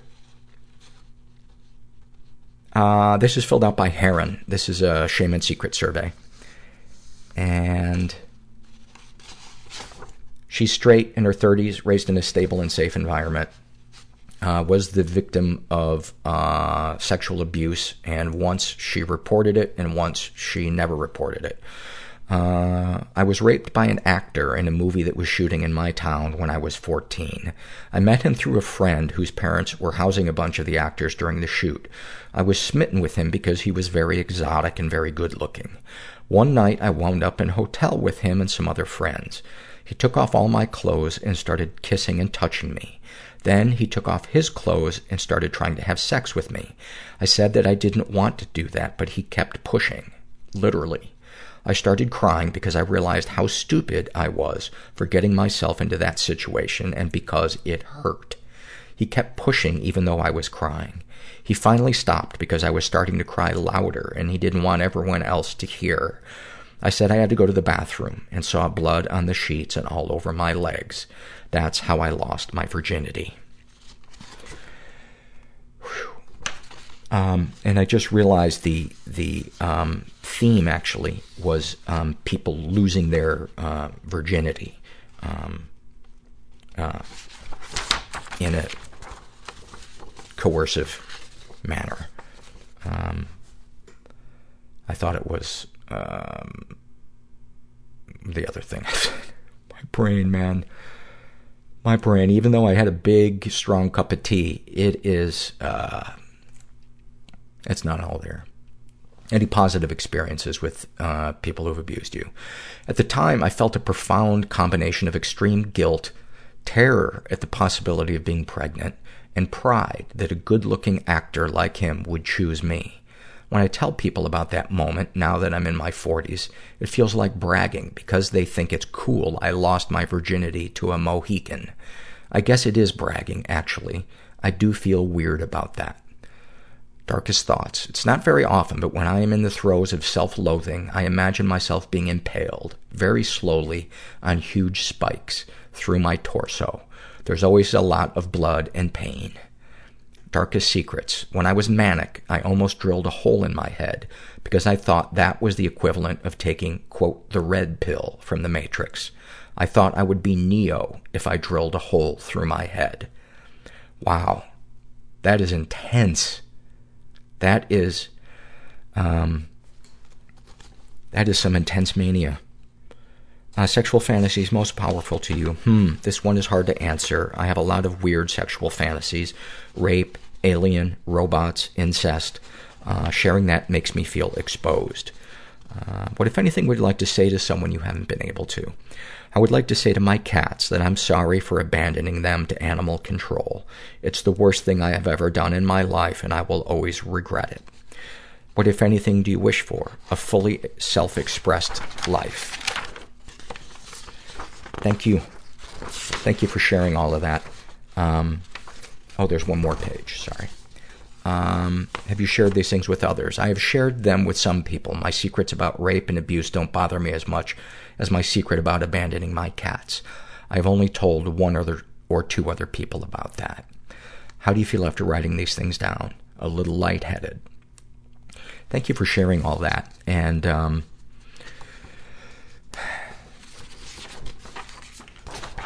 being hard on yourself? Yeah, listen to me.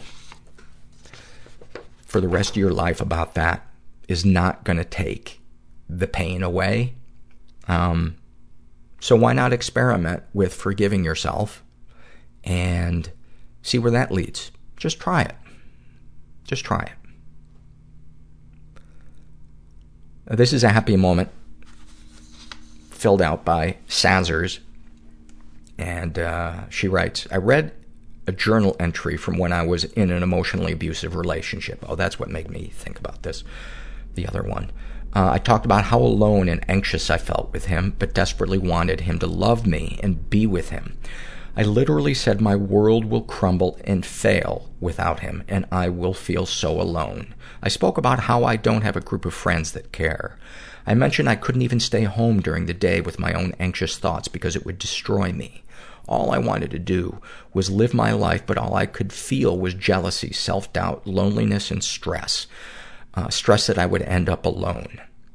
2 years later, I've been single and seeing a therapist. This is the best I've been in my life, and I cannot thank therapy enough. It's been a long journey and not easy to get where I am now, though it's not perfect and I feel anxious and depressed from time to time. It's a breath of fresh air to what my life used to be like with him. The whole relationship was as if I was holding my breath and sinking to the bottom with weights on my shoulders. I never thought I'd believe in myself as much as I do now, yet here I am, living and shit without that narcissistic bastard.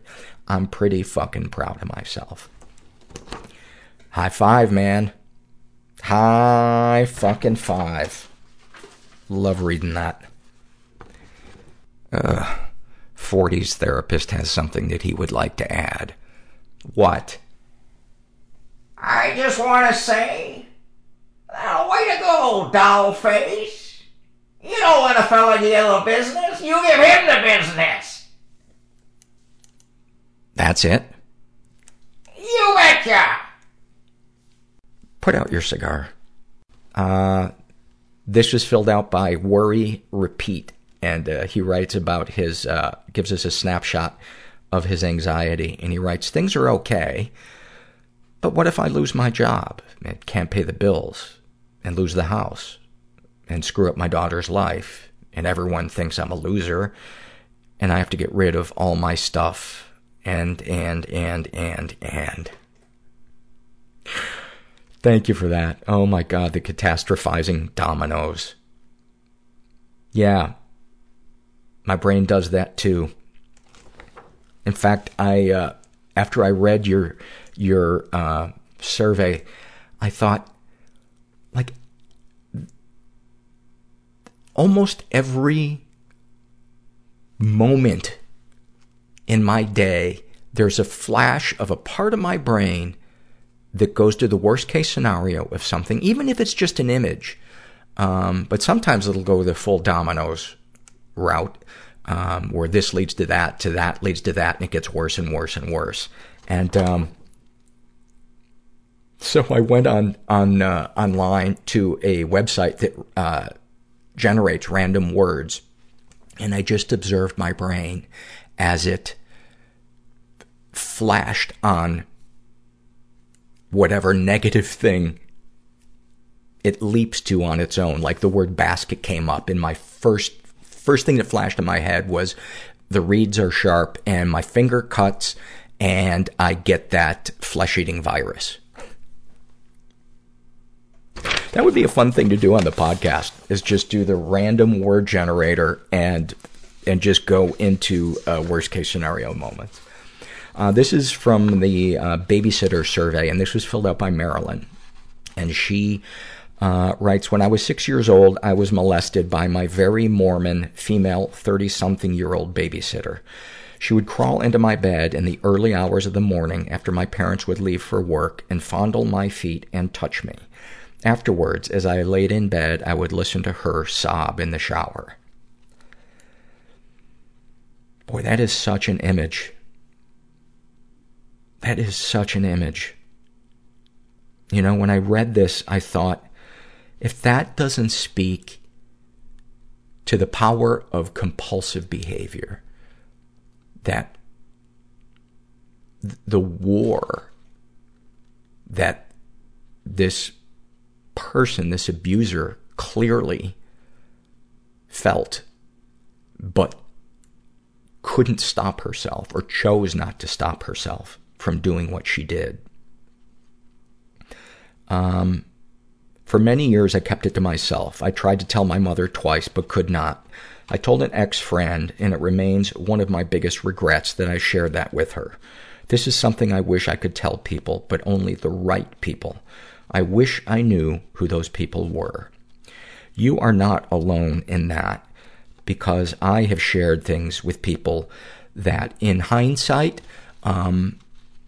were not ideal, but I think for a lot of us, we have to share things sometimes with people who don't react ideally to find people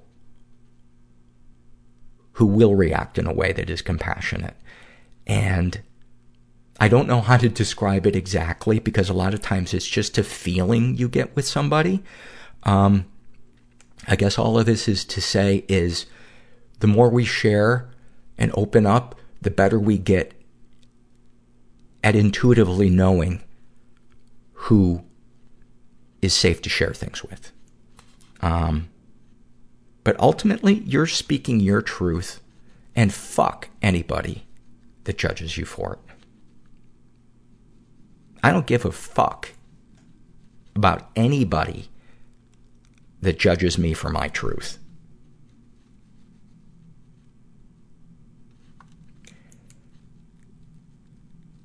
Remembering these things, what feelings come up? I am angry, while also being full of regret, sadness, and shame. Regret, because the reason why she quit being my babysitter was because she married a man with a daughter my age.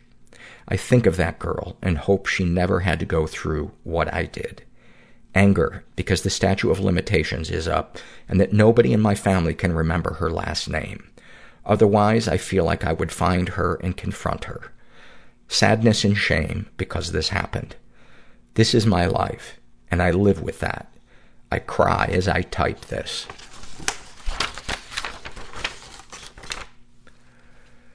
Do you feel any damage was done?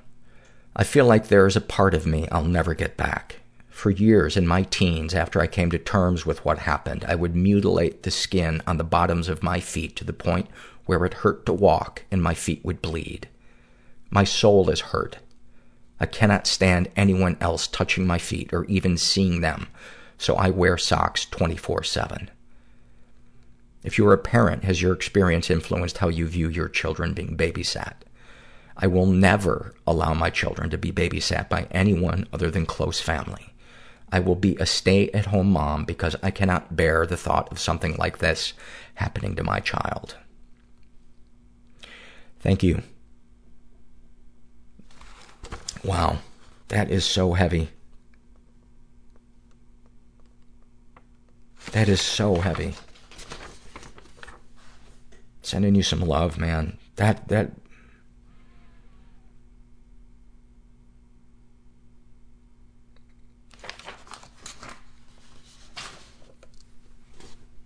God, the image of you hearing her cry in the shower, and then the things that you were doing to your feet to try to cope with your pain. And,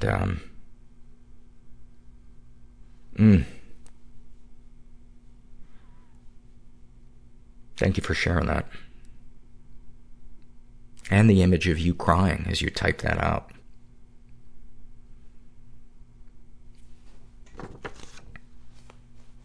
Man, the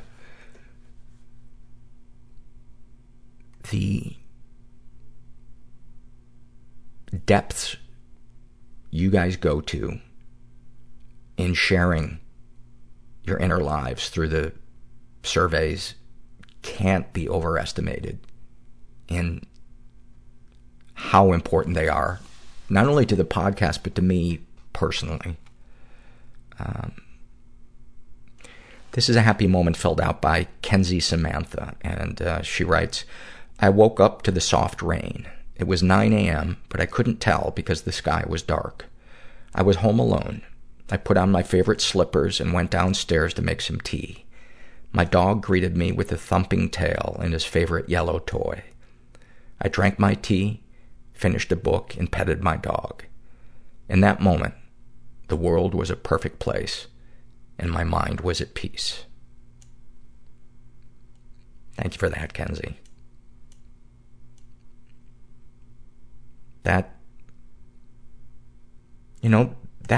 Honestly, that's the goal for me every day, is to find joy in the little things. Because the little things are like, first of all, the bulk of what life is, and if I can find joy in those little things,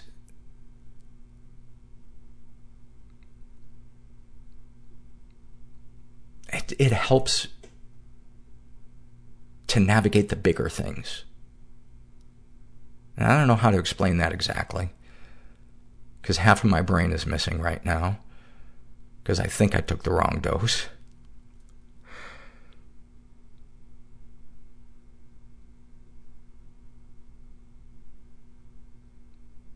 Sometimes I just like silence.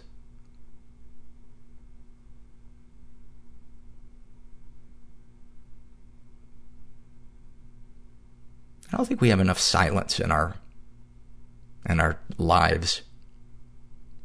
Some of the calmest I've ever felt was when I was in nature above the tree line in the mountains in the winter, and there was no wind, and there was no animal life because it was too high up. And it was almost like life-changing. It was such I like felt my body shifted. And I guess that's what I'm trying to say, is the small moments are an opportunity to wind down. And because I can't appreciate small moments if I'm wound up. If I'm anxious, if I'm future tripping, if I'm stuck in the past. But when I can appreciate those little moments, I can get calm enough. So I guess that's why meditation works. It helps you wind down.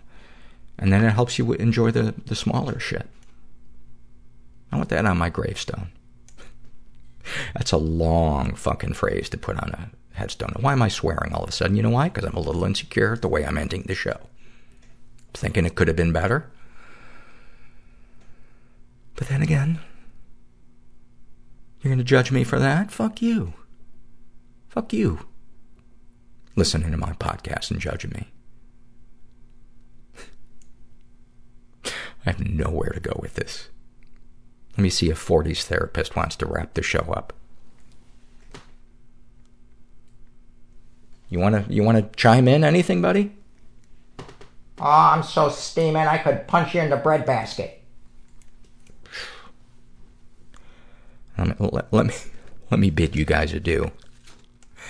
If you're out there and you're stuck, help is out there. People who understand you are out there. It's just a matter of finding them. And sometimes it's frustrating as fuck, and it's rarely on our schedule. But if you keep seeking, you will eventually find people who understand you, who love you unconditionally, and who will help you, and who you will feel comfortable being your authentic self around. And I know that because I've experienced it, and I've seen hundreds and hundreds of my friends experience it. And I know you're having a hard time believing I have friends. Put that aside. And you know what? Go fuck yourself. Not believing that I have friends. All right, I'm going down a rabbit hole. Just remember, you're not alone. And thanks for listening. Everybody I know is bizarrely beautifully fucked up in some weird way. Bizarrely beautifully fucked up in some weird way. Bizarrely beautifully fucked up in some weird way.